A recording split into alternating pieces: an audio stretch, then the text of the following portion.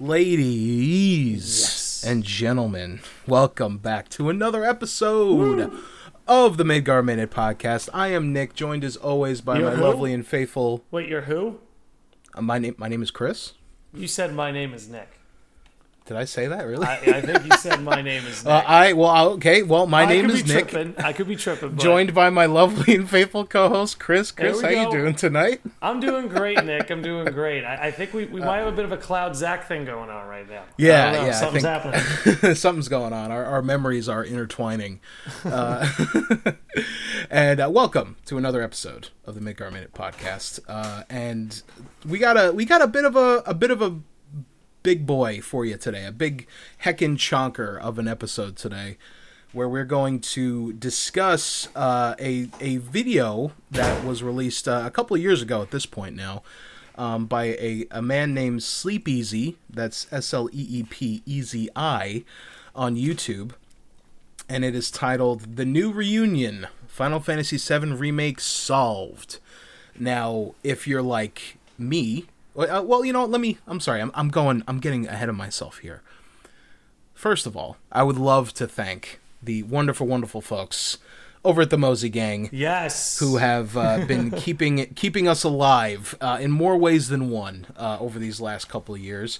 And we want to give a special thanks to them, and those people being Scott, Kyle, AJ, Danny, Kevin, Jillian, Brienne, Matt, Sam, Charlotte, Cameron, Garrett, Dan M, Ryan, Petros, Matt M, Thios48, Colton, Tone, Kimmy, and Chris G. Thank you guys so much. Thank you. You guys are the for best. Doing everything you do, keeping the Discord alive, and keeping the fire alive in our hearts. And if you, dear listener, would like to be a part of that group and come join our Discord, we have links in the episode description and in our social medias, and all you got to do is throw us a gill. You don't even have to do it a month. You could just do it. You could do a one-time donation and get into the Discord if you want, and you're there for life. For life. You know, make sure you weigh all the consequences before. Yeah, that's more of a warning, decision. Not an invitation. It's not. Yeah, we're not.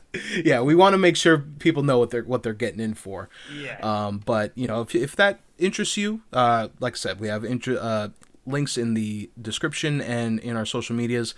But we're just glad that you're here listening to us ramble, almost bi-weekly. we try to keep some level of normalcy. But if you're a longtime listener, you would know that we just kind of embrace chaos on this podcast and kind of just do whatever and however. So if this is your first episode, welcome. Welcome aboard. Get used to that.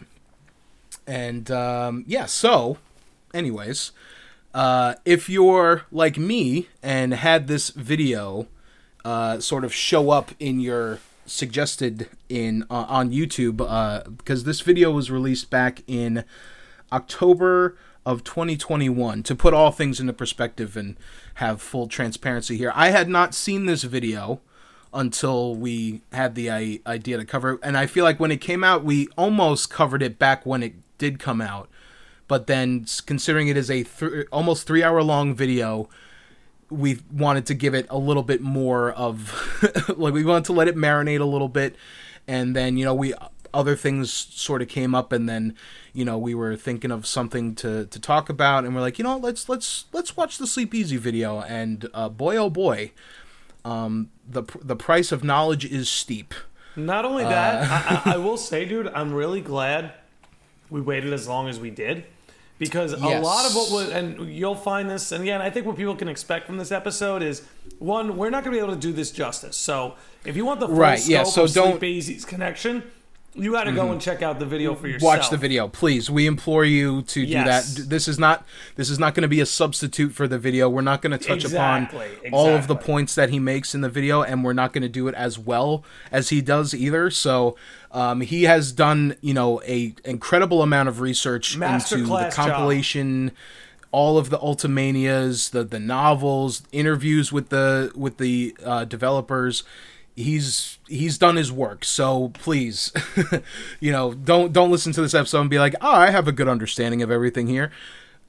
Definitely go check out his video, and give him some love for sure, because he definitely needs. Well, I was gonna say, we all need some love, but he deserves the love, is what I was trying to say.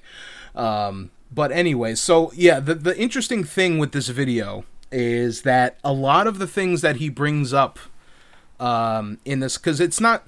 I'm not quite sure if I want to call it a theory video, because he doesn't describe it as that, and considering the amount of information that is in this video and how everything sort of lines up, I would say that it is a potential, he calls it that, Final Fantasy Remake solved, which I think he does a pretty good job of doing. I'll say this. What you can expect is like the video's about 90% analysis, maybe 10% theory. Right. Yes. That is more, it is more of an analysis on all of the information that is available to us. Well, it was to him at, back in 2021, which is, off the heels of Intergrade and Intermission coming out, and, before we knew about Rebirth and stuff like that. But, considering the stuff that we do, or we have seen about Rebirth, it does kind of add a lot more to this stuff that he brings up here. So I guess a good place to start would just be to kind of, I don't know, give a generalization of his thesis, I guess, for this stuff. And even that is kind of a difficult task, because it is a kind of a big, it's kind of hard to kind of nail it down to one thing. But I guess if I had to, it would be that he mentions that memories are the sort of the real core of Final Fantasy VII as a whole. And I think his exact words were, memories are the DNA of the world of Final Fantasy VII, which is something that no, go ahead. I was gonna say, if you want a picturesque view, imagine all of the information about Final Fantasy VII orbiting the word memory. Yes, it all comes back to that. It all can be thematically linked to that. That's what this theory. That's what this this video proposes and points all the data to. Right, and kind of the biggest thing, and something that I hadn't really considered, because when it comes to the live stream, right? We understand that is sort of the collective consciousness of people who have died, right? And that was something that is definitely touched upon in other things, and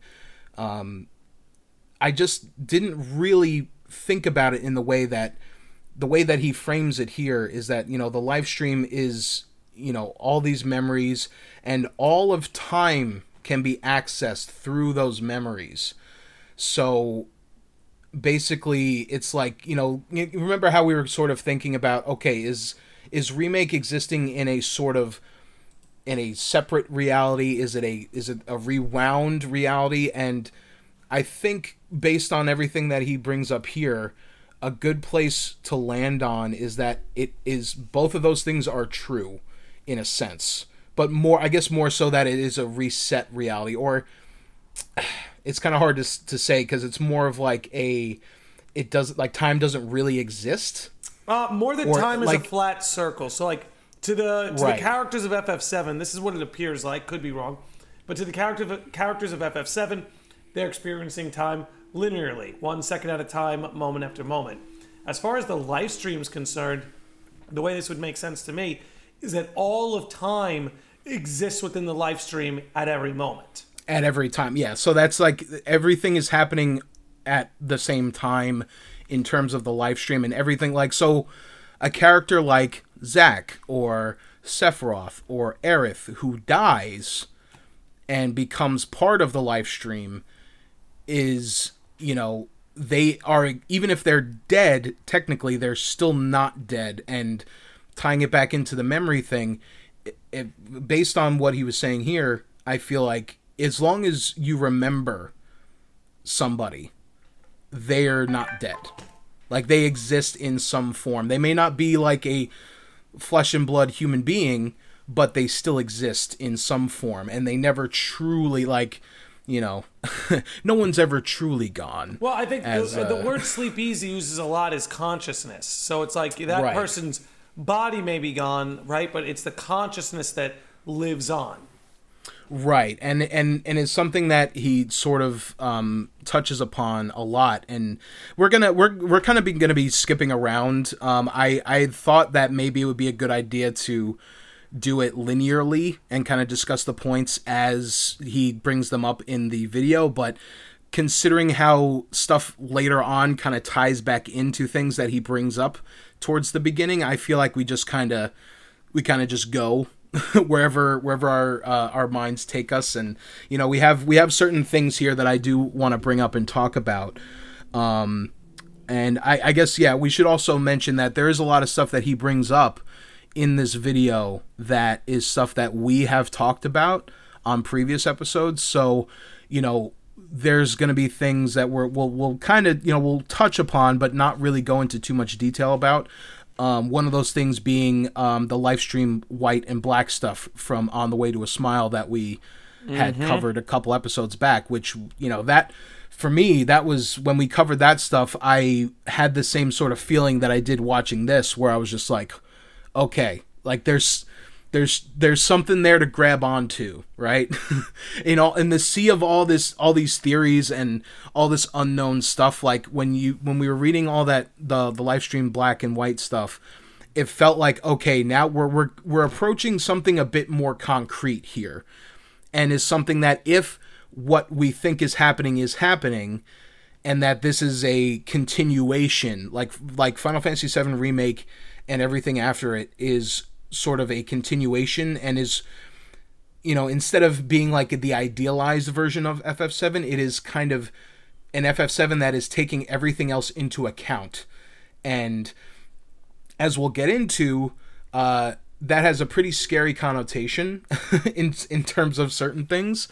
But like I said, we'll when we get to certain areas, like we'll touch upon certain things that he talks about, but we have already talked about them, and we don't want to waste too much time on the stuff that we've already sort of discussed. And if you're interested, we have some episodes that are more clearly sort of identified as specific theories and things like that. But I know that even going through some of these other things, like I know that we've discussed certain topics in other episodes that weren't specific theory videos or theory crafting stuff. So just listen to all the episodes we've done. There's over 100 of them. Just go listen to all those and then come back here and we'll all be on the same page.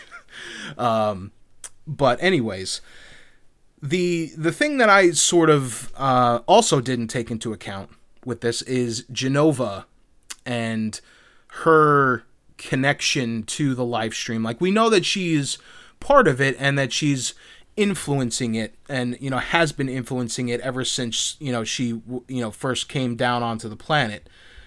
But I didn't really consider like how deep she was, and like how, like, obviously with the geostigma and stuff, like we knew that was, well, at first I thought that was something for Sephiroth, and kind of going back to another episode that we did about discussing who was in control, because it's kind of ambiguous to a certain extent if like Sephiroth is more in control or Genova's more in control, or are they aligned, are they the same entity? But Sleepeasy posits that they are separate entities, and they're two separate antagonists to the story, and is something that I was just say, to be clear, he's saying that in Remake in right, particular, yes, they're two separate protagonists, but through OG FF7, what he's argued is essentially that Sephiroth has been a prisoner of Jenova until this sort of Advent Children remake manifestation.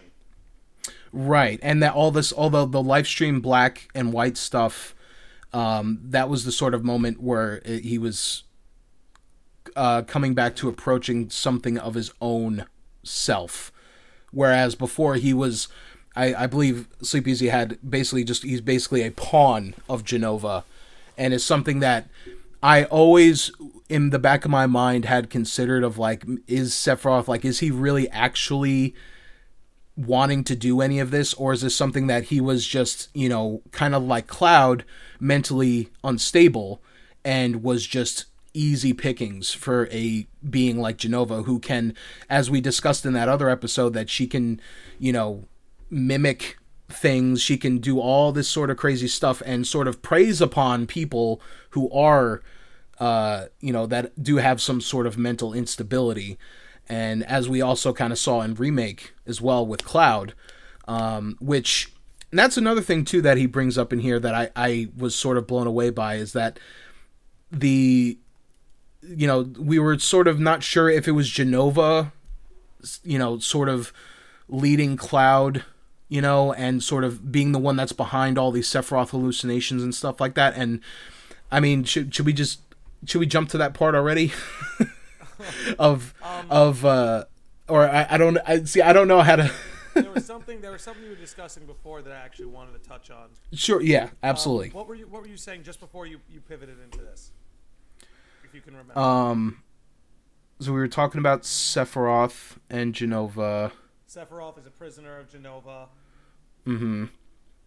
Advent Children through Livestream White, Livestream Back, Advent Children is... Okay, so you know what? If I can't pull it up by then maybe we should just move on. Okay, so... We'll just... We'll just keep it rolling. But yeah, why don't you just rip one of the Band-Aids off, and then we'll yes. Oh, actually, it's I hate how my mind works. Right as I let it go, it comes right back. But anyway, getting into Jenova and the mimicry you were bringing up before, which the mimicry was something we've always known, but now it's funny how you're starting to see a parallel between mimicry and memory, right? Memory almost seems to be this positive force, while mimicry seems to get everyone into trouble. Look at everything that's going on with Cloud. He's acting under mimicry when he's trying to do, the remake Cloud, OG Cloud.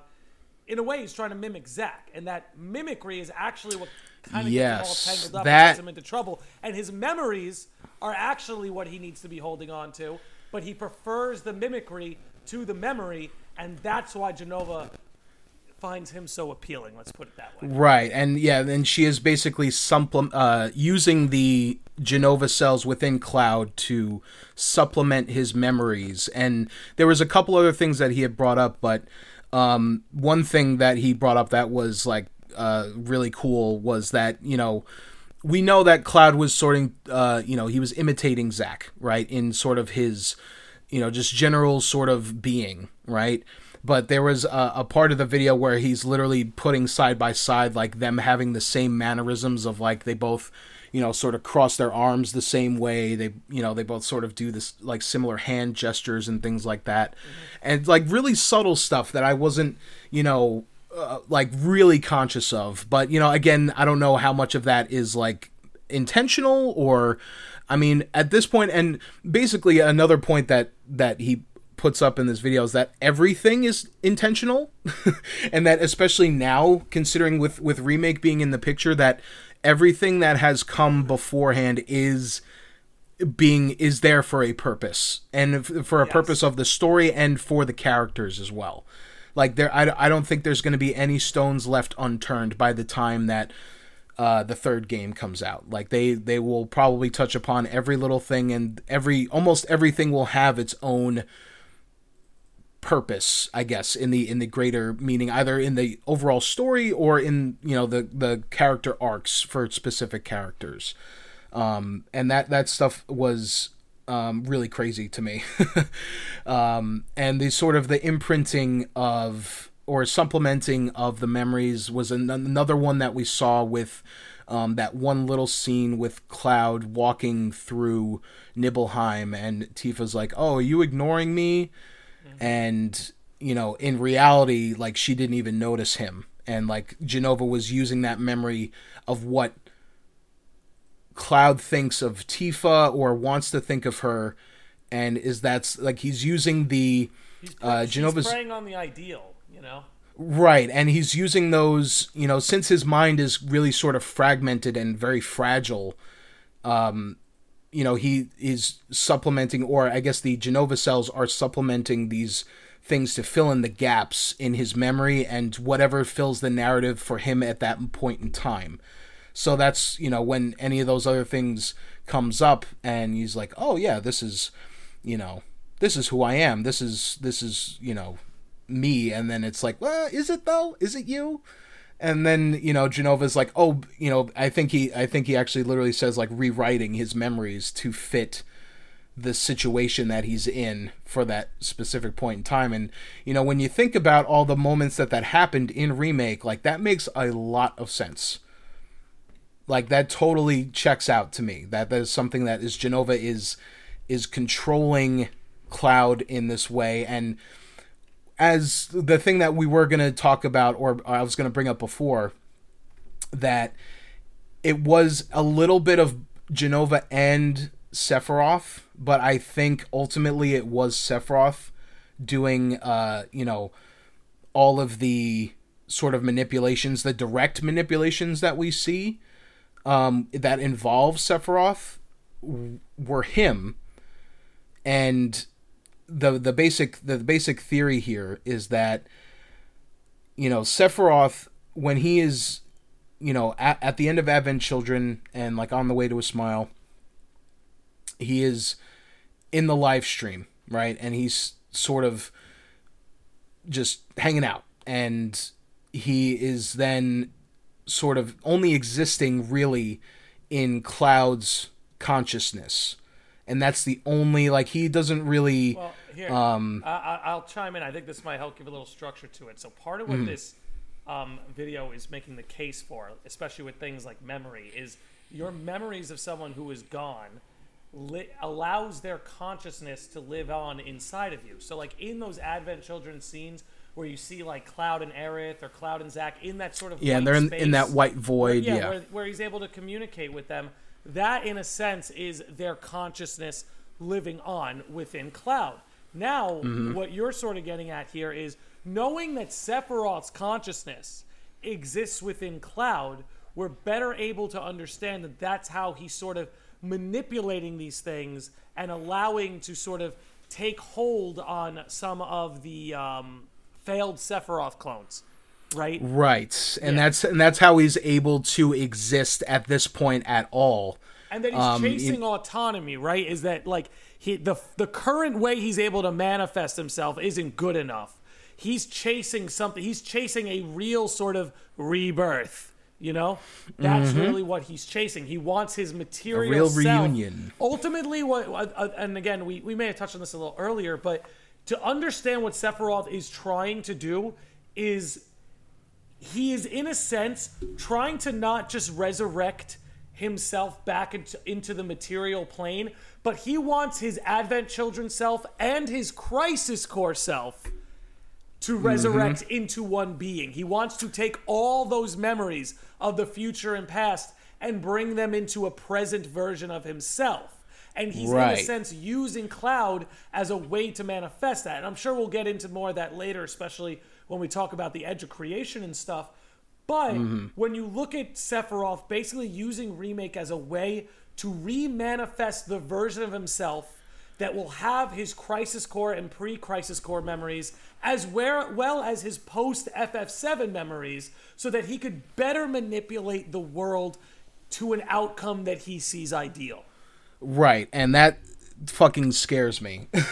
And it honestly, it elevates, it gives Sephiroth, because we had talked about before of, like, you know, can Sephiroth be more than just, you know, guy who, you know, I just want to, you know, whatever, crush the planet, whatever, right? A guy who went crazy and now wants to dominate the world with his genetic mother. Right, and now I feel like if this is where they're going to head with it, that elevates Sephiroth to, like, the next tier to me of, like... He's not just becoming his own thing. He's becoming something, instead of Genova absorbing him. Yeah, something else entirely. Genova, right? Right. He wants to be the one in control. Right, and everything. And while we're on this, part of what that video goes into as well is that the Whispers, while they may stand in as an agent of the planet, they're an agent of Genova as well. Like, right. That was another thing too. Yeah, that Genova's also the one who has an interest in keeping things as they are. And again, there was a lot in this video that I felt like we already covered or we already kind of theorized on, but there was something very specific he pointed out that went directly over my head. And it's shortly after Sephiroth stabs Barrett, right? Because what is Sephiroth's goal been? He wants to shake things up. He wants to prove that he is able to change the course of history. And he's been able to sort of manipulate that, right? Like he got Cloud to attack him near Genova's body, what with Hojo watching. There have been these little differences. But really what made that Barrett getting stabbed moment so profound is it was a jarring difference, right? So it was almost like it was a Sephiroth who was testing his bounds of how far can I take this? Is it just like, me? how much have I progressed at this point? Do I exist enough to be able to actually exert my own will? Because up until that point, we weren't really sure. And obviously he was manifesting to other people, like Palmer saw him walking around Shinra Tower. So like he was starting to become physical at that point and not just, consciousness or a part of Cloud's consciousness. He was starting to like gain an actual form. And, that I think you were absolutely right, because we were talking about it before we started recording. And that to me seemed like that was his first, I'm approaching this new level of being. Yeah. Let me stretch around a little bit. Let me see what I can get up to around here. And then the thing that really occurred to me was watching shortly after he stabs Barrett, when he's kind of carrying the Genova head, you see the whispers like desperately swirling around him, almost like he's unhinged. He has to be taken care of. Like yo, what the fuck? Yeah, exactly. What's going on? And Sephiroth just like swipes the Masamune and like takes him out, and it's almost like a symbol of, okay, he can now transcend Genova's will. You don't control me anymore. Like I've broken the loop. And that's when it turns into the Genova Dreamweaver. And it's just like, shit, there it is right in front of us. Yeah, and that's Genova like kind of being like, oh fuck, well pulling out all the stops. I gotta do something here. And I guess that would also explain, why the whispers are circling Shinra Tower and all this stuff. And once we get a little bit we'll go a little bit further before we talk about all the other stuff that happens with Zack and all the memories of the future and the past that we see, which it's a whole other bag of worms. But a specific line in regards to what we were just talking about, a line that Sleep Easy mentions here is that Sephiroth's goal is to remove what makes Cloud himself and remove purpose from the world entirely, leaving it a faint memory. You might say leaving it hollow. Mm-hmm. And yeah, I love he brings that up in that hollow, aside from being a really cool song, has a lot of meaning. And, it kind of, it definitely puts into perspective a lot of the stuff that we had seen, because, just playing through Remake, back when it came out, and it is pretty clear to see that Sephiroth is guiding Cloud towards something. Yeah. We don't know what it is. We see that obviously he's trying to keep him on a certain path and do certain things. And considering that, now that we're sort of realizing, and that what Sleep Easy is mentioning is that Sephiroth is trying to attain something higher than just being a flesh and blood, human being, or whatever. He's trying to reach godhood or whatever. He doesn't specifically say that, but it I would say that is a pretty apt way to describe what he's trying to attain. Think about the scale that he has to measure things by. So consider Genova. He obviously sees Genova as a superior being to, say, the mortal lives of those of Cloud and Tifa. So what allows Genova to be quote unquote superior? Well, she not only has these supernatural powers, she operates as a sort of almost like not just like a physical virus, but like a spiritual virus, where she can infect the life stream of a planet itself. So that means Sephiroth's goal is to be more effective, ethereal, and powerful than that. Something that more far-reaching than that. Yeah, something that wouldn't affect the life stream of a planet, something that would affect the life stream of existence or creation itself. Mm-hmm. Yes, and something that we sort of see a little. We see that a little bit in. I kind of want to talk about the the Edge of Creation stuff. because we have mentioned it a little bit. I don't know if it wasn't on an episode. I'm pretty sure it must have been the ore and the watashi stuff. Yeah. I'm pretty sure that we had covered that on a previous episode. We've covered that before, but allow me to say, oh god, if I could conjure this up, I remember I wanted to talk about it. He connected the ore and watashi. That's right, we were talking about this earlier. So, right, you and I have talked about that sort of pronoun and how the Sephiroth we see at the edge of creation is not the Sephiroth that's necessarily appeared to us throughout the game. Simultaneously, we've also talked about who's in control, Sephiroth or Jenova, and little did we know the answer to that those questions were actually connected.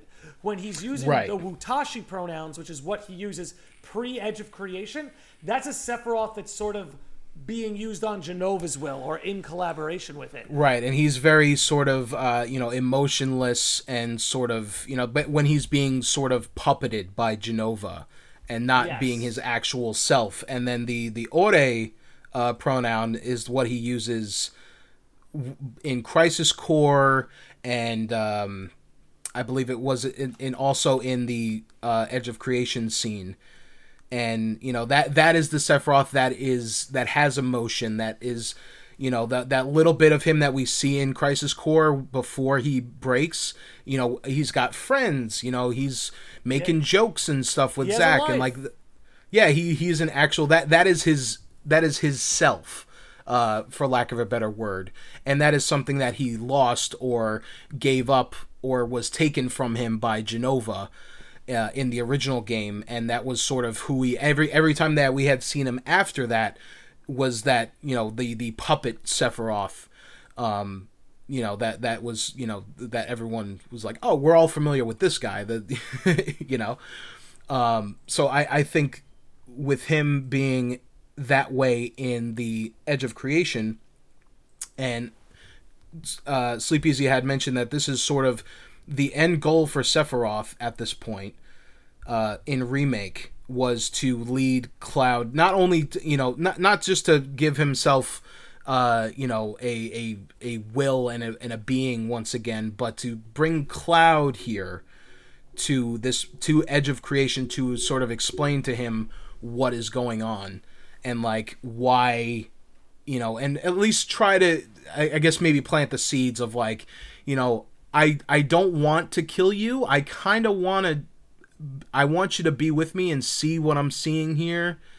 And the whole 7 seconds to the end line is something that I don't know if we'd ever gotten like real confirmation on it in the past, but Sleep Easy mentions that is, time is sort of stopped in the Edge of Creation, right? And that 7 seconds is 7 seconds to the end of life as we know it, and like the world, right? And that's their existence, and that's when they're on that platform in the middle of space, like that's where they are in a frozen in time 7 seconds before the end of existence. And Sephiroth poses the question of, well, what will you do with that time? And something I forgot exactly what he says during that, but it's enough for you, perhaps. But what will you do? Yes, because he brings it up. It was something like, if you can do something, or some other power can come in and fix the problem, basically. So I think that whole thing is Sephiroth being like, hey, this is something like either you or I are going to get to a point where we're going to be able to stop this from happening. And then, because we still are not clear, and in Sleep Easy's video, it's not entirely clear either, what Sephiroth's actual intentions are. Like, does he want to actually, like, just kind of destroy everything and then have his own, utopia or whatever? We don't know what his real end goals are, right, even at this point still. So it is kind of hard to really fathom where, like, what exactly Sephiroth is trying to do, but it seems very much that he is trying to separate Cloud. He's trying to eliminate things that had helped him in the past.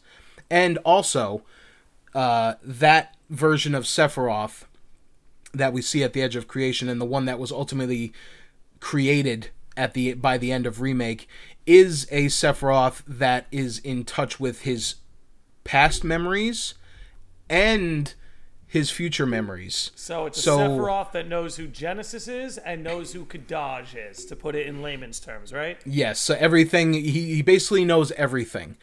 Because when we destroyed the Harbinger, the Whisper Harbinger, which was another thing too, that like I didn't really, when that whole sequence was happening in the game, I didn't quite know what to make of it. Even after all this time, I was like, I'm still not quite sure. And you see like the those Whisper sort of avatars of Kadaj, Yazoo, and Laz, and he does bring that up in here as well, that they're not just like, they're not manifestations of Sephiroth, because that's what I thought. I thought that the Whisper Harbinger and those three Guardians were Sephiroth's doing, but those were Genova's doing. Genova was the Harbinger, and she was sending out these fragments of these memories of Kadaj, Yazoo, and Laz to protect her, because that's she's not going to just bring them out and they're going to be in the full realized form, because those are Sephiroth's memories that she's taking out. It's not even her memories that she's using to project these Guardians out there. And that, like, I had honestly totally forgotten about that point as well, of like, oh yeah, Genova was the Whisper Harbinger. And thinking back on it, it makes a lot of sense, because what happens after we defeat the Harbinger? Sephiroth shows up and soaks in all of that power that the Harbinger had and all the memories inside. And as we were fighting the Harbinger and we damaged it, what happened? We saw those flashes of the past, of the future, all these things that Genova was keeping inside of itself, because she is tapped into the live stream and is more or less like she is the live stream to a certain extent. Well, she's integrated, but she's integrated into the live stream. Like, she's successfully woven herself. Like when Meteor strikes, that's a point he makes in the video too. When Meteor strikes in the original, that in a sense is Genova finding a way to weave herself into the live stream. Right. And so yeah, like Genova's been in control, or has become part of, if not the greater portion of the live stream, throughout all of everything from OG, the compilation material, up until the moment that we destroy her, or we destroy the Harbinger. And then Genova no longer has that level of control anymore. Now all that level of control has been passed over to Sephiroth. Yes. So all the things that Genova was capable of doing before, now Sephiroth can do. And to be honest, I don't know what Genova even can do. Does Genova even have a point of existing anymore? I don't know.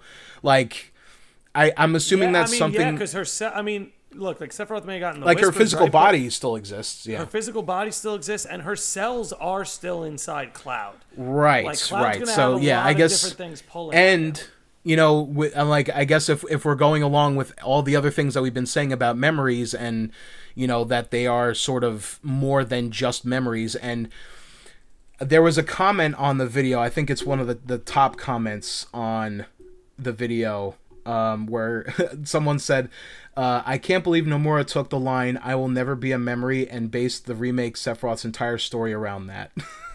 Which is something that I'm like, what? Because he was talking so much about memories. I'm like, yeah, like, guess what? Sephiroth was right when he said that in Advent Children, because now he is no longer a memory. He is now a separate entity and back living in some form. I don't know if, like, because again, we're operating on just whatever information we've got in Remake and some other things that we can glean from, like, the compilation material. So it's not entirely clear, at least to me, of, like, what... I mean, obviously, Sephiroth is at a level now where he has transcended. Mm-hmm. But, like, I don't know... Like, can he just now just go... Yeah, right. Like, can he just do whatever he wants now? Is there more stuff that he has to do in order to, like reach, his his Sephiroth over heaven form, it's not entirely clear yet, but that it honestly makes me really excited because it's like they could do some really cool and interesting stuff with this if this is where they're planning to go with it. And we're saying before, I think based on all the evidence that that Sleepeasy has put onto this video, it feels pretty concrete to me.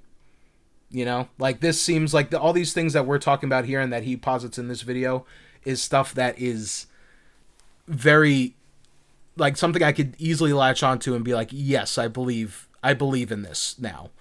One of the better experiences, and if I had to sum up my experience watching this video, it's sort of like we, through this podcast and in our own time and like in our own private conversations, it felt like we had all the pieces there, and like they had like little pieces coming off of them that were like, starting to connect to other pieces. But after watching this video, a lot of that stuff has sort of like those pathways connecting the pieces have become a little bit more firmer now and a lot more tangible, and being like, okay, this is stuff that we can sort of act on in a way of like, if we're actually trying to theorize what's going to happen in the future, this is a much stronger foundation to go off of based on, instead of just being like, I don't know, like how, this one weird scene, like what happened with that, and all these other little things, like, and, kind of bringing it back to what we were saying before,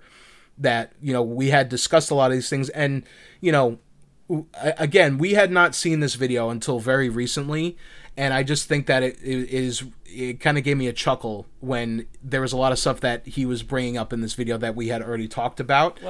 Well, I was going to say, when you're ready, I'd like to talk about one of the things that you and I never talked about. Yes, the consistency of the tessellation pattern.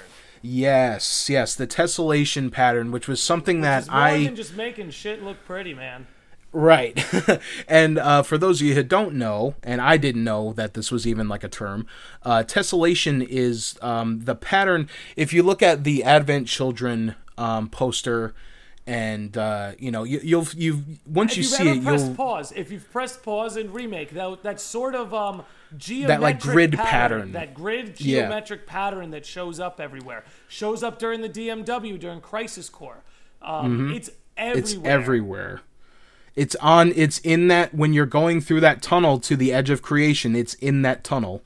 And basically what tessellation is, it is the literal structure of DNA. And we were saying before, and was kind of like at the top of the video, and like part of his mission statement, is that, memories are the DNA of Final Fantasy VII. And so now that we're seeing, looking back in retrospect, that all these things from the compilation material, and we're not talking about just Remake or Crisis Core Reunion. If you go back all the way from Advent Children coming out, you'll see that pattern in pretty much everything that came after that. Thus, sort of signifying that there was plans there to, take this in a certain direction, right? But they never got around to it until now. And I think I forget exactly how he words it, but the way Sleepeasy words it is kind of like, all the compilation material was the beginning of a conversation that never got the other half. Oh, no. It never got its final act. Oh, just like a certain play did. Yeah, and honestly, that's a really good observation, and I feel like now, like, all that stuff, and that to me really signified like we were on the right path, and I feel like most people probably on the right path of like all this stuff in the compilation material. It's not just references. It's not just little nods of like, oh, hey, I'm going to go find Kunsel. Right. Like little things like that. Like, no, this, whatever Remake and Rebirth and the third game, whatever this stuff is, it is the I don't want to call it like true Final Fantasy VII, but I feel like it kind of is, though. Like, this is a Final Fantasy VII that takes all this stuff into consideration. Yeah. And, is now using all of that information to create this whole new narrative, and is going to pull things in from other from like the compilation. Obviously, we've already seen at this point that they have done that. But yeah, this to me just seems a bit more of like, they were always planning this. Like it was always sort of kind of up for debate whether or not like they actually had a plan that they wanted to follow through and they just didn't or whatever. And it's like now to me this seems like pretty concrete that this is stuff that the like remake and everything that's going to come after is the culmination of these threads that they started 20 30 years ago, where all this well, I guess 20, not 30. we're not that old yet. But yeah, all the compilation material and all the stuff that at the time felt more or less disjointed and kind of separated now is finally gonna become whole in whatever remake and rebirth and all this stuff is going to culminate in. And to me, that is the most exciting part of this. And I know that was a deal breaker for a lot of people when they saw all this kind of crazy stuff happening at the end of remake. But I think, we have said multiple times on this podcast that is the part that excites us the most, is that this is going to be like they're taking everything into consideration, and everything that we have seen from this franchise up until this point is going to have, well, I maybe don't want to set the bar too high, but it feels like everything is going to eventually have a payoff in one way or another, right? And it's not just going to be like, oh, they're just telling a new story just for the shits and giggles of it. It's like, no, I think they're taking a lot of care to tie all these threads kind of back together after all this time and to make sense out of them, and it kind of shows that they care on a level that you don't really see that much, to be honest, in a lot of, especially in video games. Not to say that every game that comes out is just like whatever and doesn't have anything, but also kind of it's not really feasible for a lot of games because, depending on the certain franchises, they haven't been around long enough. Right. To do something like this and to have such a big cultural impact initially and then still have that impact being felt to this day, and so that they can act on that sort of stuff. You know what I mean? It's like if they went back and, in 20 years from now, if they never made another Kingdom Hearts game, how dare you? And then they can't, 20 years from now, then they make another one. And then it seems like they're just remaking it. And then, that would be, since I know nothing about Kingdom Hearts, I don't know if this analogy is even good. It's probably not. But, it just, it feels like it's one of those things. I think maybe a better analogy maybe be like something like the MCU, right? Where there's not really something like the MCU didn't really exist before that because there wasn't any precedent for that sort of thing, right? Like to approach something after so many years and have it be this ultimately like overarching story that's culminating in this wherever the hell we're going with this this remake trilogy, right? So it's like I don't necessarily blame people for being like, I don't know, but I still think it's going to be worth the investment, to be honest with you, and that's not just me huffing copium. Because I again have not seen anything that is making me doubt the direction that they're taking things. But that was a hell of a tangent. So the tessellation stuff, and that's something again like that little sort of thread and that little through line that has persisted up all the way up until now is just, to me, just further proof that they know that they're taking all this stuff into consideration, and they know what they want to do. Like there seems like there is a plan here, and that there maybe has always been a plan, even back when it didn't seem like they had one, or that they just didn't have the means to, or they didn't know quite how to, finish that conversation. Honestly, that they started back then. I feel like since Crisis Core, they knew they were going to do this. Right, because you see, even in the other compilation games that came out, you see that there were attempts there to sort of weave stuff in, not just into like the main story, but they were all sort of meant to be their own little vehicle or view into how things were going to progress. And I think because they were all radically different types of games and they all had different tones and moods and stuff, and it felt like they were all trying to accomplish something different yet also try to be uniform. It seemed not messy, but like it just seemed like they didn't quite know what direction they wanted to take it in. And that's fine, because I still think that a lot of the compilation material is good. Even Dirge, I know Dirge is getting the full blown retcon. I think out of all the compilation material, Dirge is going to. It's probably the one that's going to get it the most for sure. Well, because about it, we're changing, and honestly, Advent Children might fall into this technically too. I mean, now it wouldn't technically be a retcon because it's a past event, but either way, it's like we're going to be changing the future. That means so it's like. Maybe we do get a new Dirge game, but maybe it looks very different. I'd be more interested in a post-remake trilogy Dirge than a remake of the pre-trilogy Dirge. You know what I mean? Oh, yes, that would be for something sure. Else. For sure. Like that, yeah, like I know we had joked before about like, oh, they should remake Dirge of Cerberus. And like, I mean, they still should, but yeah, taking into consideration all the things that we're talking about here, yeah, like if we got a new Dirge game and it was within the context of this new, I still want to call it timeline, but it's not really that. But the world of remake, right? If it's within that world, I think that would probably be the better option of the two, if I'm being honest.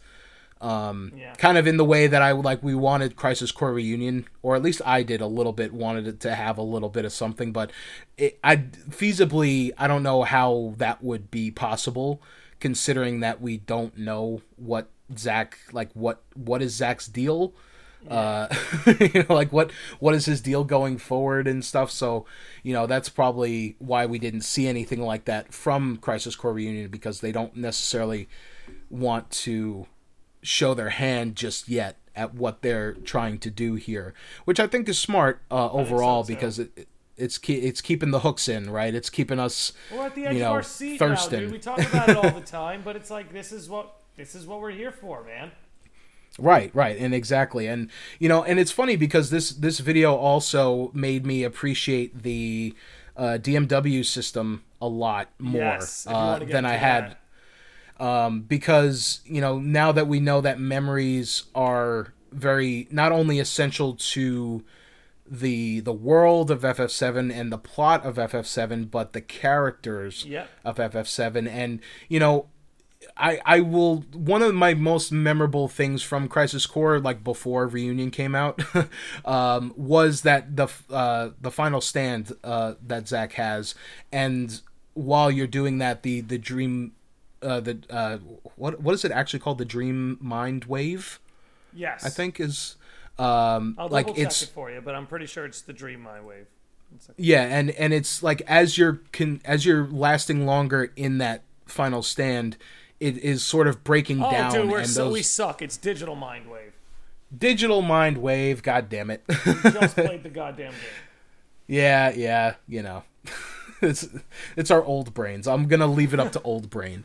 But that whole part of going through that final stand, and you're seeing it break down, and like Zack is losing all of those connections that he had, and he's I think Sleepy said it as like Zack is giving up almost, and sort of accepting that he is going to die, and he's letting go of those connections.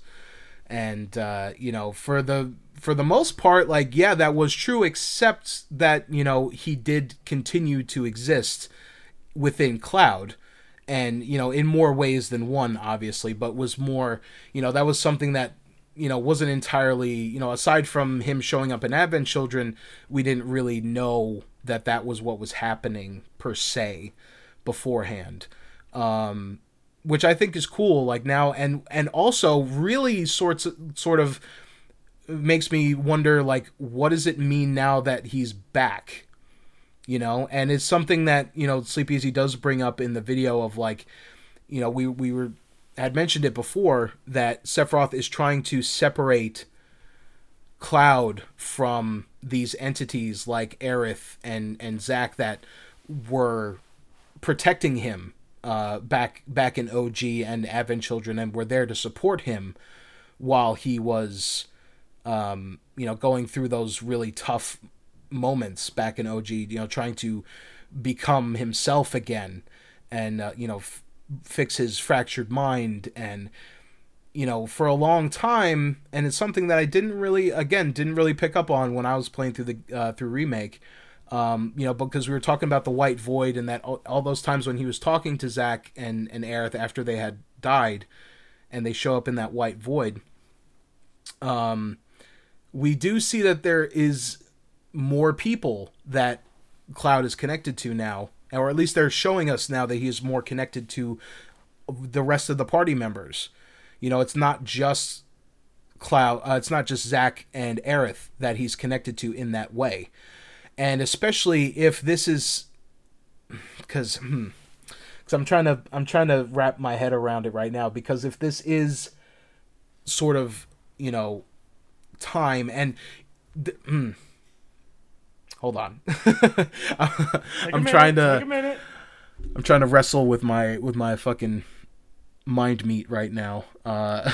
Your what now? My mind meat? I don't know. That I just literally made that up. But no, just like welcome to the mind meat minute, by the way. Yeah. So, and okay.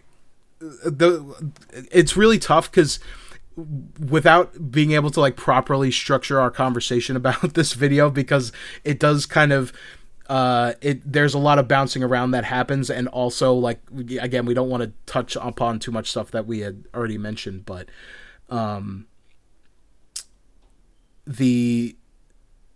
with the what am I trying to say here? With the live stream and everything, and time existing in the way that it is, and that everything is sort of existing at the same time, right? Everything everywhere all at once. Haha. It's kind of hard to tell. Well, actually, no, because it's actually really clear, and he does describe it here now that I'm thinking about it, because everything in the past has happened. Like, all this, the compilation material, OG, has happened already. Nothing is unhappening. Right, there's still everything that has happened up until this point has happened, and it's everything that is coming after this that is where things are gonna, like, we don't know anything about the future. And I was gonna circle around back to the Rebirth trailer, because after watching this video, I wanted to go back and rewatch that trailer, and there's a lot of things. I mean, even the opening line of that trailer is Aerith saying that the past is set in stone, and, like, even if the future's written, we can change that too. And then there's another line that Tifa says that she literally goes, are you telling me that I died, that I'm an imposter? And I honestly think that line that Tifa says, and I'm gonna put money on this right now. I'm gonna put money down on the table. Let's go. And say that line that she is saying is something that is going to be brought up when we go see Bugenhagen. Well, what makes you say that? Because my understanding of that is this is Cloud recount. Okay, I would love for you to convince me. So here we go. I always understood that line to be along the lines of Cloud is recounting the Nibelheim incident, and he's saying, I watched you die, Tifa. I saw you on the floor dead. Because when he did attack Sephiroth, he didn't think Tifa was alive. At least that's my understanding of it. See, okay, yeah. No, that's... I think that could also be right, but where I was going with it was because I was getting a little bit too caught up in all the other stuff that maybe I was trying to, like, shoehorn it in. But basically, because I we had talked about before that when we do get to Bugenhagen in Rebirth, I'm assuming that we're gonna see him in Rebirth, and we had talked about it before that was going to be, like, Bugenhagen was going to be the guy that was going to break shit down for us and be like, hey, this is kind of where things are headed. And I think that would be a point where, you know, when I heard that line again, I think maybe just because I was fresh off of this stuff, that like my brain was like going into overload. You know, that line makes me think of like if Bugenhagen was explaining basically this whole thing of like, you guys have already lived and died at this point, and you're just like, you're okay, you know, okay, you okay. like you guys exist in the live stream, and you're both alive and dead at the same time, or something like that, you know. And that was just, to me, that was something that had jumped out, and it was like, oh, maybe that's what that is. But I think you're probably right, though. I think I'm crazy in this scenario. I could see it going either way. Yeah, like it could be. Yeah, we could both be right. I think that's, you know, pretty. It's honestly kind of par for the course for us, to be honest. Well, it's funny with the Genova Sephiroth thing, right? I feel like we both kind of came out where I feel like I was leaning a little bit more towards Genova, and you were leaning a little bit more towards Sephiroth. And now, thanks to Sleep Easy, we have it broken down that like from this point on, it's Sephiroth, but from before this point, it's Genova. It was all Genova before, and slowly break free of Genova's will. Right, exactly. And I guess to reel us back in here a little bit, there is one character in this whole thing that we've been pretty neglectful of, and that's Aerith. And she was the first sort of, well, she wasn't the first sign, but she was one of the big signs that like she also is connected to things that we're not sure of. And through this video, it makes a lot more sense now that she is sort of connecting, and like that the affinity scene, or whatever it was called in Remake, Affirmation, was that what it was called, or was it the affinity scene? Scenes, the affinity scene. Okay. You got that right. And when she was clearly tapping into something else, and that was, I think Sleep Easy had said it in the video, that was, you know, her, Aerith, calling upon her future memories in the live stream to go to Cloud and be like, hey, that's why she was saying shit like, you can't fall in love with me, you know, no matter what, and, you know, no matter how real it feels, or whatever she says. And like, yeah, like we know, like there was definitely all those moments. There were certain moments throughout Remake where you're like, she knows more, you know, she knows Cloud is a merc, even though I think that one can either be like, oh, well, she has two eyes, and, you know, looks at Cloud and be like, you're probably a mercenary. And you also kind of look like my dead boyfriend. Well, that's why she shouldn't know, right? Because she knows her dead boyfriend was a soldier. Right, so if she's looking at Cloud, she should be like, "Oh, you're with Soldier," but instead she knows he's a merc. He's a merc because she knows. And well, the thing that Sleep Easy had brought up is that Remake Aerith doesn't really. It's like she doesn't know everything. Like she knows, she can tap into the live stream and see, like, from my interpretation, is that she's seeing flashes of the past and of the future, and she doesn't quite know what to make of it all. Right. But she knows that she has to use this ability that she has to connect to the live stream to change things, and to make it so that, you know, there could be a world where, you know, this struggle isn't happening, and that Cloud isn't in this whole thing, which, you know, I still think there are very dark days ahead for Cloud still, and they might even be darker than in OG, if I'm being honest. Considering if all the things that we're talking about here are true, and Sephiroth is in his level of control, and also, well, the point that I'm getting to here, that I'm that I'm trying to get to, is that Aerith, once we defeat the Whispers, right, and we get rid of the Whispers, and they're no longer in the picture. Aerith loses her memories of the future. So after, like, when we're walking out of Midgar, and, you know, the terrifying sky and all that stuff, it no longer knows what is gonna happen, because the way that Sleep Easy had put it, I believe, was that, you know, her connection to her memories through the live stream in the past and all that stuff was only possible because of the whispers. And now that the whispers are gone, she has lost that ability to know, like, what she's supposed, like, why is she going forward? Why is she doing things? Like, why did we destroy Fate? Like, why did we do all this stuff? And it's something, again, that we don't really get a big sense of, because it is literally like the last, like, 2 minutes of the game where we see a lot of this stuff happen. But that to me is also, like, pretty interesting and also kind of scary, because it's like, you know, Aerith convinced everybody to go do this thing, and now she just is assuming, I guess, at this point, that this is what she should be doing and what everyone else should be doing in order to stop, you know, Sephiroth and, you know, the guy who, you know, there's nothing right about him.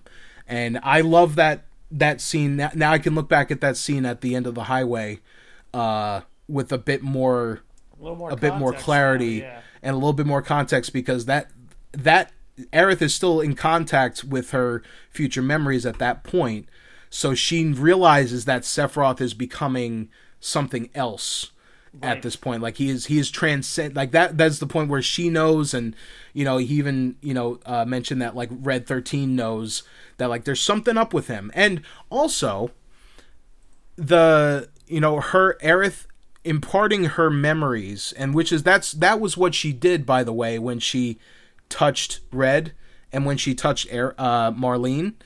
And that, like, remember, like, we were confused for a long time about, like, what was that scene with Marlene about, you know, because it happens, and the only other time that we see anything like that is when she she puts her hand on Red's head and, you know, seemingly transfers this knowledge over to him, and, like, so he knows everything, you know, or has an idea of things. And I believe that is exactly what happened with Marlene. Like, she saw, like, they made contact, and I think the way I don't remember. Again, I highly implore that you watch the video for yourselves, because Sleep Easy does cite, you know, these are not things that are coming off of his own head. I think cites a lot of the Ultimania too. Right. This is a lot of the stuff that he mentions in this is stuff that is based off of, you know, developer interviews, the Ultimanias and stuff. So he cites basically anything that we're talking about here. He cites from something.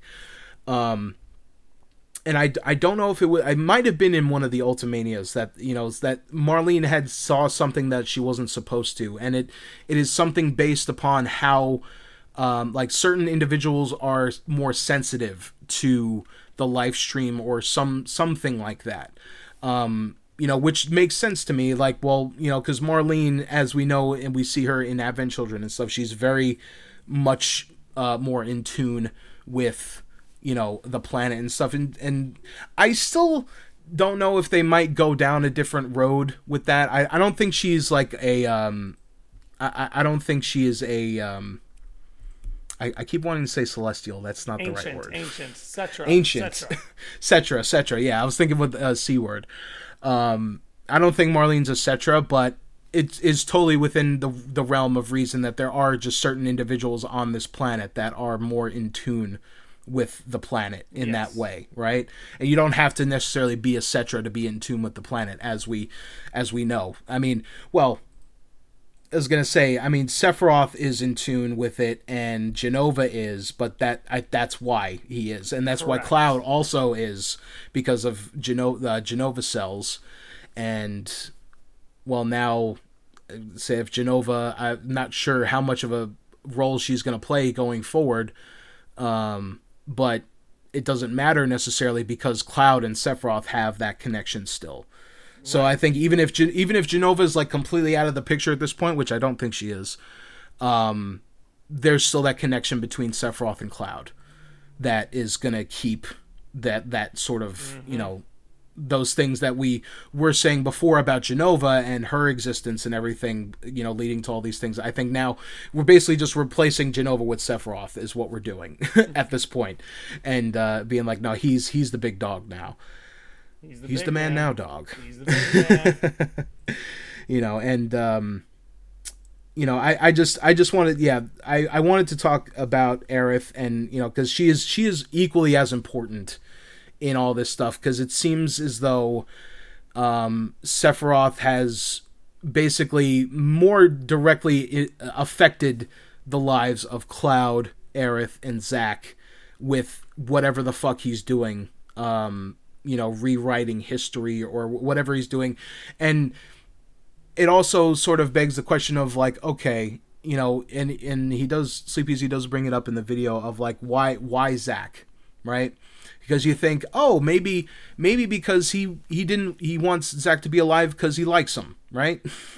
But I do sort of more lean towards the idea that it is, he is, by Zack being back in a corporeal form, he no longer exists inside of Cloud in that way. Right, he's sort of pulling the consciousness out of what would be Zack's consciousness that's able to communicate with him in, say, the Advent Children arc.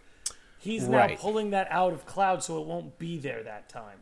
Right, and if, because the big debate that has been on everyone's minds is like, is Aerith going to die in Rebirth or in this new story? And, if Aerith at any point realizes that, her dying is what is going to get Cloud to where he needs to go, she will. She absolutely 100%. Will die. And like you said before, it's like, I think, well, we had theorized many different times about how it was going to happen, but I remember you specifically saying that she would, instead of just dying this time, like she would actually sacrifice herself. It'll be more of a just imagine she makes it the long haul into the final battle, and that she does something in the final battle to sacrifice herself. And she could say something like, I'm glad we made all these new memories. Right. And then, in that moment, maybe things will be as dark as, or, I'm thinking that, with all this information that, I think Cloud is going to be in a worse place mentally than he was back in OG and even in Advent Children, because he was still, he was wrestling with that guilt and all that stuff of Aerith dying for a long time, and like even before, and his feelings of inadequacy. And I do like, there was a nice chunk at the beginning of the video where he's talking about Cloud and how he's a very fragile person, even though he tries to emanate this tough persona. Like he's actually like a really weak-minded person. Well, no, I don't want to see. I don't want to be putting him down too much, but he has a very fragile psyche, and I think the way he said it was the best. That Cloud is like a child that never grew up, right? Yeah, and there's a lot of symbolism to support that. Yeah, and he had to grow up pretty fast, and he wanted to be this big hero, and then he didn't meet that expectation of himself. And, that's why, he's, doesn't want to see Tifa when they go back to Nibelheim and all this stuff. And, how we sort of, in later parts of OG, like after we leave Midgar and we start seeing those, the flashbacks and stuff of, like this is what Cloud is. And even like later after he breaks, like this is the real Cloud, and like even even that feels weird to say, because even though he is, like before that, when we're in Midgard and he is doing all the cool guy stuff and he's doing the cool smirk, now that was cool, all that stuff, like I still would classify that as being part of him, because if memories form people, and like everyone that we ever interact with in our lives like has an impact on us in some form or another. Maybe not, there's people that don't have as strong of an effect, but if you have any sort of deep connection or a long-lasting connection with anybody, that part of them is always going to be inside of you, and like even though he was doing it in a more literal sense, that version of him is still, I think, real Cloud, but it's also the Cloud that is being supplemented by Genova and the cells there. So that part there, actually, now, because I was trying to find a way to word it properly before, but the way that I think the reason why I think Cloud is going to be in a lot more trouble in Rebirth and everything going forward is because, you know, we had touched upon it before, you know, when he was imitating Zack and stuff, and, you know, we're saying that Genova was the one that was, you know, supplementing all of his memories and, you know, all these things about him. Well, now the person who's in control of that is Sephiroth. Yep. Like, Genova was, you know, fascinated by Cloud and, you know, wanted him to, you know, had some sort of a fascination with him. And, you know, Sephiroth also does, but... You know, if Sephiroth, like now, literally Sephiroth is in, or Cloud is in Sephiroth's, you know, the palm of his hands. And he can do whatever he wants to him now. And that's why I think, like, especially if Sephiroth is going to reach this new tier of whatever the fuck he's going for, that scares me. So, like, I feel very scared for Cloud right now. And I feel like he is in more danger now than he ever has been, and that's why, you know, I do think that as much as I would love to have everybody survive to the end of the game and we're all just like, yeah, we're, you know, the power of friendship, you know, like we get it, you know, we do all that pretty much, like at the end of Dirge, and that was another thing he had brought up as well, but I do think that Aerith is like that pretty much, like if all these things are going to line up and actually going to happen, and that, you know, his Cloud's connection to Aerith and maybe even Zack, you know, are what allows him to overcome, you know, all these things, and, you know, it was only possible because they were part of his consciousness instead of actually existing.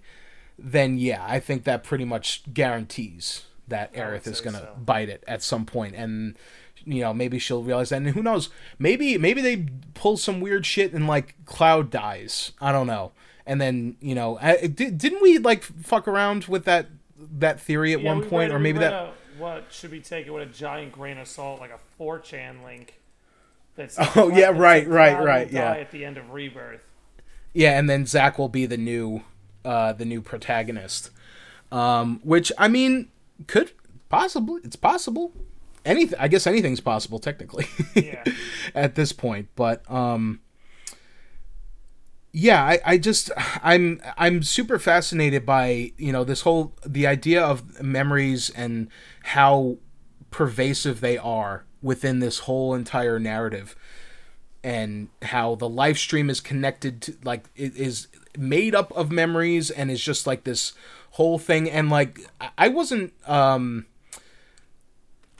quite aware, like, of what Mako poisoning was, but I think the description from the Ultimania was, or one of the Ultimanias, because there's, like, several of them, is that it you know, because the live stream is basically just the memories of everyone who's ever lived on the planet.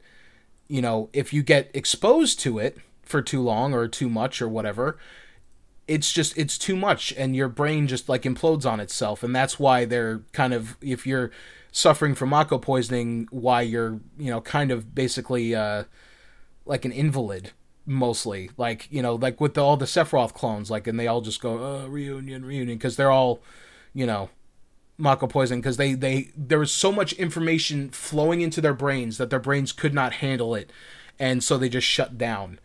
Yeah, and it's like, I didn't really think about it that way before, to be honest. I thought it was literally just like, oh, you got sick from Mako. You just, you know, you had a little too much Mako, you spent a little too much time in that Mako bath, and it, you know, absorbed into your bloodstream and, you know, toxified your shit or something. You know what I mean? I thought it was like literal poisoning. Look far enough into the Mako, and the Mako will look into you. Look, stares right back in.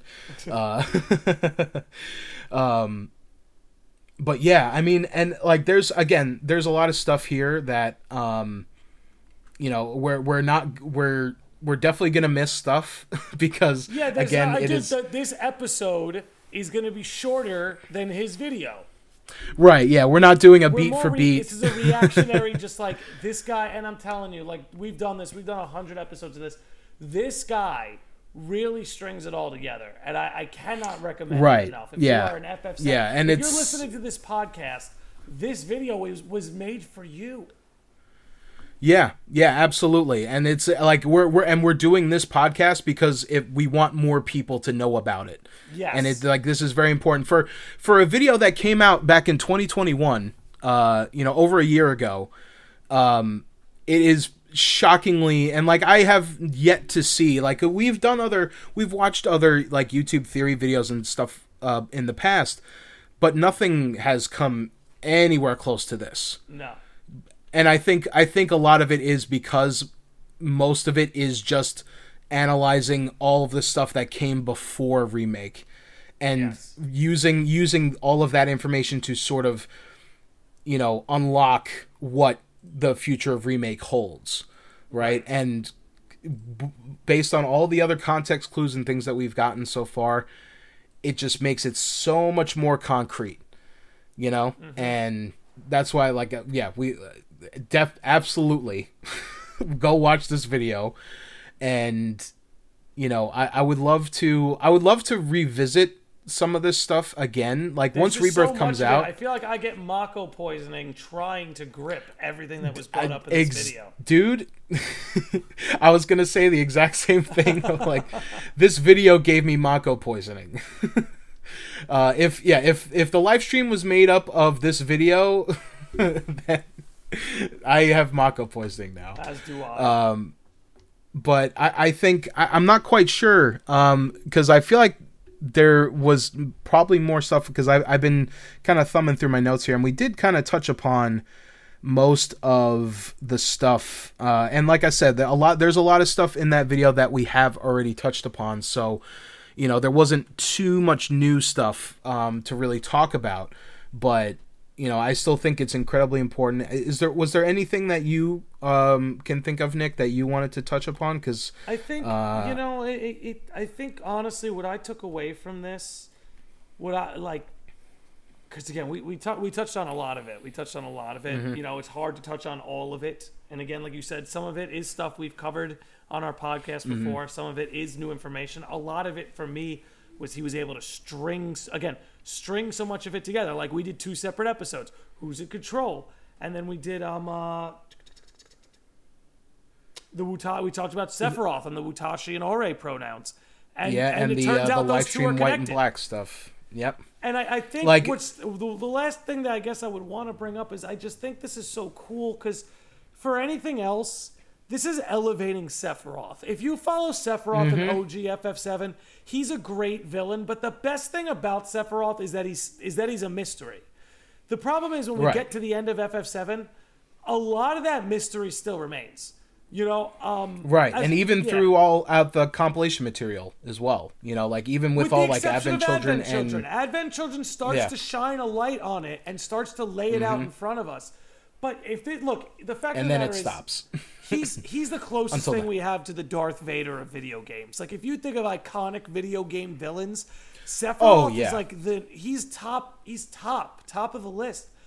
They need, and again, we know now, or at least through Sleep Easy's analysis, that like as far as OG was concerned, Jenova was really behind the wheel. But in Advent Children and Remake world, we have a Sephiroth who's trying to break free of that will. And again, the reason why this makes perfect sense too is because like it flows into all of the thematics of this story when it comes to identity and autonomy and memory and mimicry. It's all there. It's like, this is, if you were to ask yourself, what would Sephiroth do in a remake world?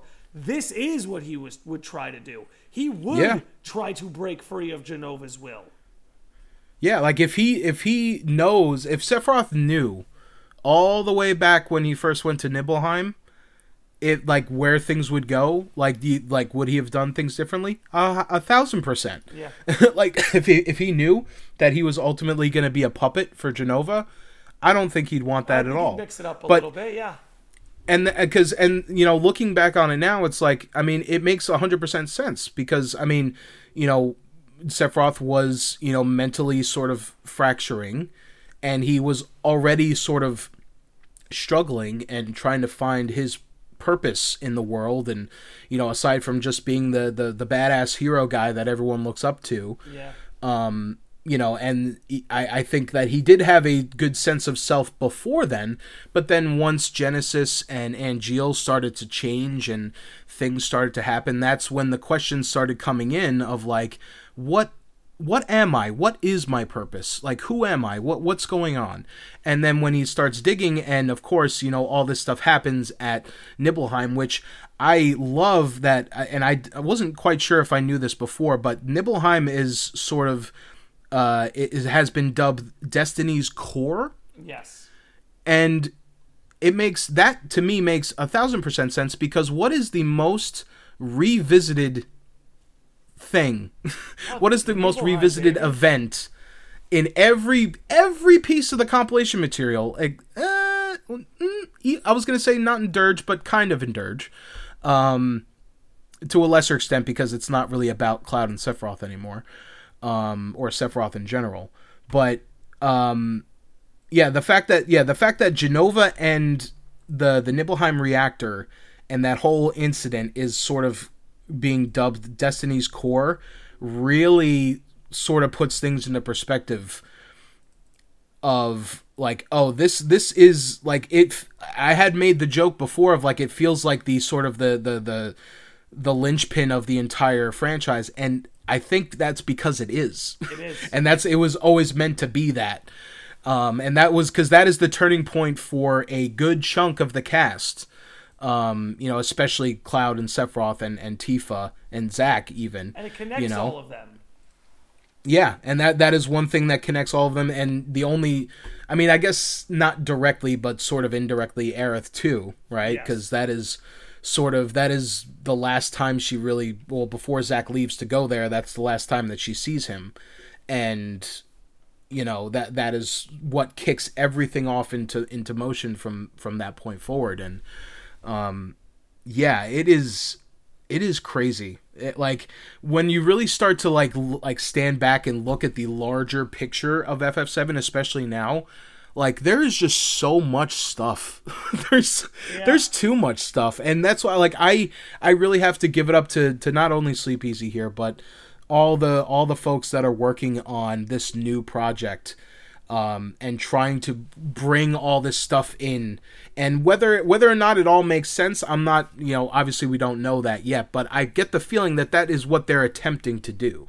They're attempting to bring all this stuff into, and at first, my initial thought was that, oh, they're just going to take all the pieces of the compilation and then, weave it into what would have been OG FF7's story so that the other stuff makes sense. But I think it's like this, like we were saying before, and like how Sleep Easy had mentioned, that remake and all this stuff that's going to come after is like, this is the end of the loop. This is the end of everything that was started, 25 years ago, however long it was. And that to me is like, again, it's a crazy thing, and it's a huge endeavor that I do not envy the people in charge of doing all these things. And I mean, thankfully, it's all the same guys that did all the stuff. They're the ones that started the conversation all those years ago. Yes. And they're finally making it full circle now, and it makes me really excited. Me too. And I feel like I say it every time we talk about some hype shit on this podcast. Like, it lights that fire back up in me, and I'm like, oh yeah, like fuck yeah. There's so much. Oh, I just want to know. I want to know where they're taking it, and like what other things do they have to tell us and show us? And, I think we're going to be hard pressed to find, anything like obviously, I would love to cover more like theory stuff. 'Cause, like we were saying, like, this video is not necessarily a theory. Like, there is definitely theory involved in it, but a lot of it is just, analysis. using the evidence of what we have to sort of, and it's kind of crazy the amount of stuff that he is able to connect just with the stuff that we have available to us now in terms of remake, right? Because remake they are playing it very close to the chest, and they were definitely getting a little bit more liberal about it at like towards the end of the game. But even still, we don't know. Like, we don't know what Sephiroth's deal is. No. Still love that they bring that up in the Rebirth trailer. Like, what is Sephiroth's endgame? Like, what is this motherfucker up to? And like, that's, and like with all this information and all this context now, it really just now makes me think about it in this whole new light and being like, yeah, well, fuck. Like, if he is as powerful as he is now, theoretically, he could do anything. And he, like, what is... I can't imagine anything more scarier than a Sephiroth that knows everything about how things went and how things are going to go. And, well, I mean, technically he doesn't know how things are going to go now, theoretically. Right. But, if things... Because that... And I'm curious how they're going to play with that, too. And be like, like there will be things that are going to be like similar to OG, right? In terms of, going to certain locations, meeting certain characters, I'm sure. And kind of like in Remake, like things will be different, but you'll be going to the same places and maybe following the general sort of line of, how things did progress before. But I don't know. I'm still thinking that there's going to be a big, like a really even larger diverging point maybe at some point, and who knows, maybe with Rebirth that will be the point where they, things kind of just, I don't want to say go off the rails, but go off the rails and just be like, shit's fucking wild. I don't know, Sephiroth is like in control of space and time now or something, like, yeah. And man, it's just, there's so much stuff. And like poor Zack, because like Zack is by himself. As far as we know, like, he's like, there's no Cloud, there's no Aerith, and he's just there. And I'm super curious, like, all these, like, the main four, these main four characters of Cloud, Sephiroth, Aerith, and Zack, I am the most curious. Like, I want to see what happens with everyone else, but they are the real, the core four of Final Fantasy VII, yes. The spiritual core, if you could say, like that, like they're the ones that are obviously the most affected by all this new stuff, and they're the ones that I am the most curious about. And with all this knowledge and stuff, it's just, it's too much. It's too much. But yeah, I mean, I guess that's it. I don't I don't know how to end this conversation. But I don't think, hopefully it won't take us 20 plus years to figure it out. Yeah. But yeah, I mean, I guess the only other thing I would say is just repeating what we said earlier. Just go watch the video.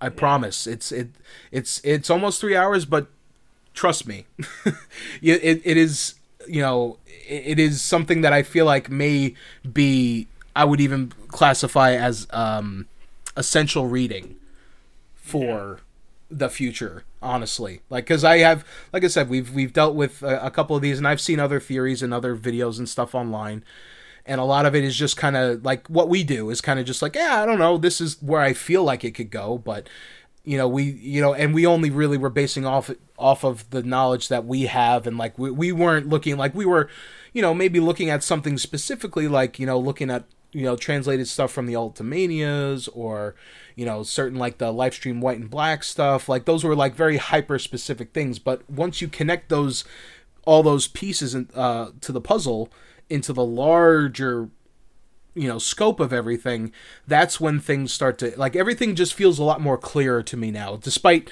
that I'm sure it did not come across that way during the course of this episode, because we're, like, all over the place. But I think it's just more because there's just the density of information in this video is a lot, and it's something that I don't know would ever be a real there would ever be a real good way to make that more digestible. And that, again, was not really our intention either with this episode. We just kind of wanted to riff and talk about and react to it and kind of have our own ideas and see, where things were. And mainly just to kind of like let other people know, if you haven't seen this video, to go watch it. So that's what I'm going to end on. And Nick, I don't know if you have any other things that you would like to mention I would just here? recommend, again, checking out the full video. You and I really gave a very broad idea of what he has to offer.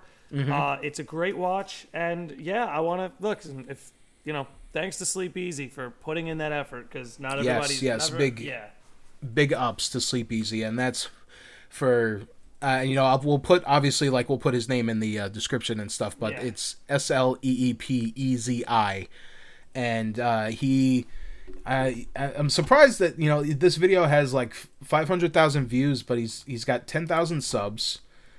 And it looks like he's been making he hasn't been making content for that long. Well, he's a home run hitter, right? So he doesn't make a lot of content, but when he does, he swings for the fences.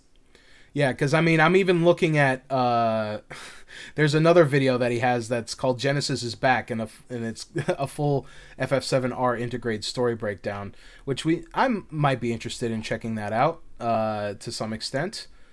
In the future, but that is another 3-hour video, so maybe we'll take a little bit of a break. But excuse me.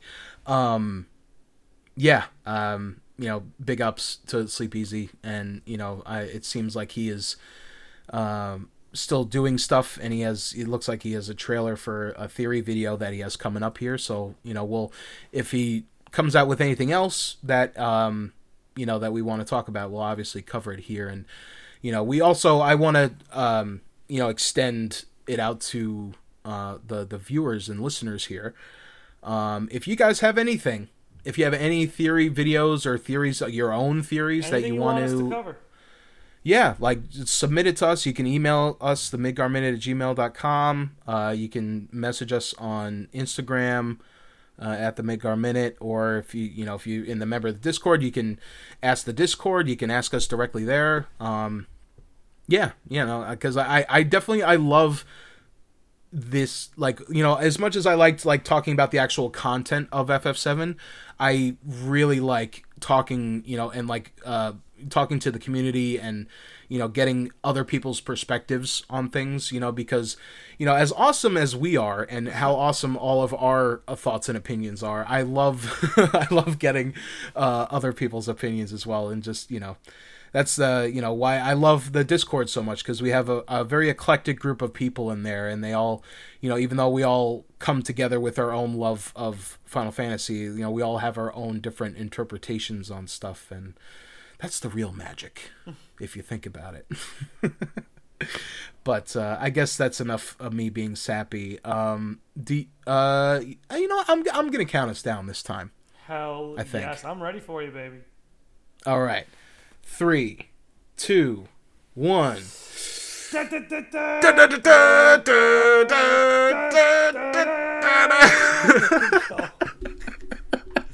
That was the best one by far, for sure. Easy.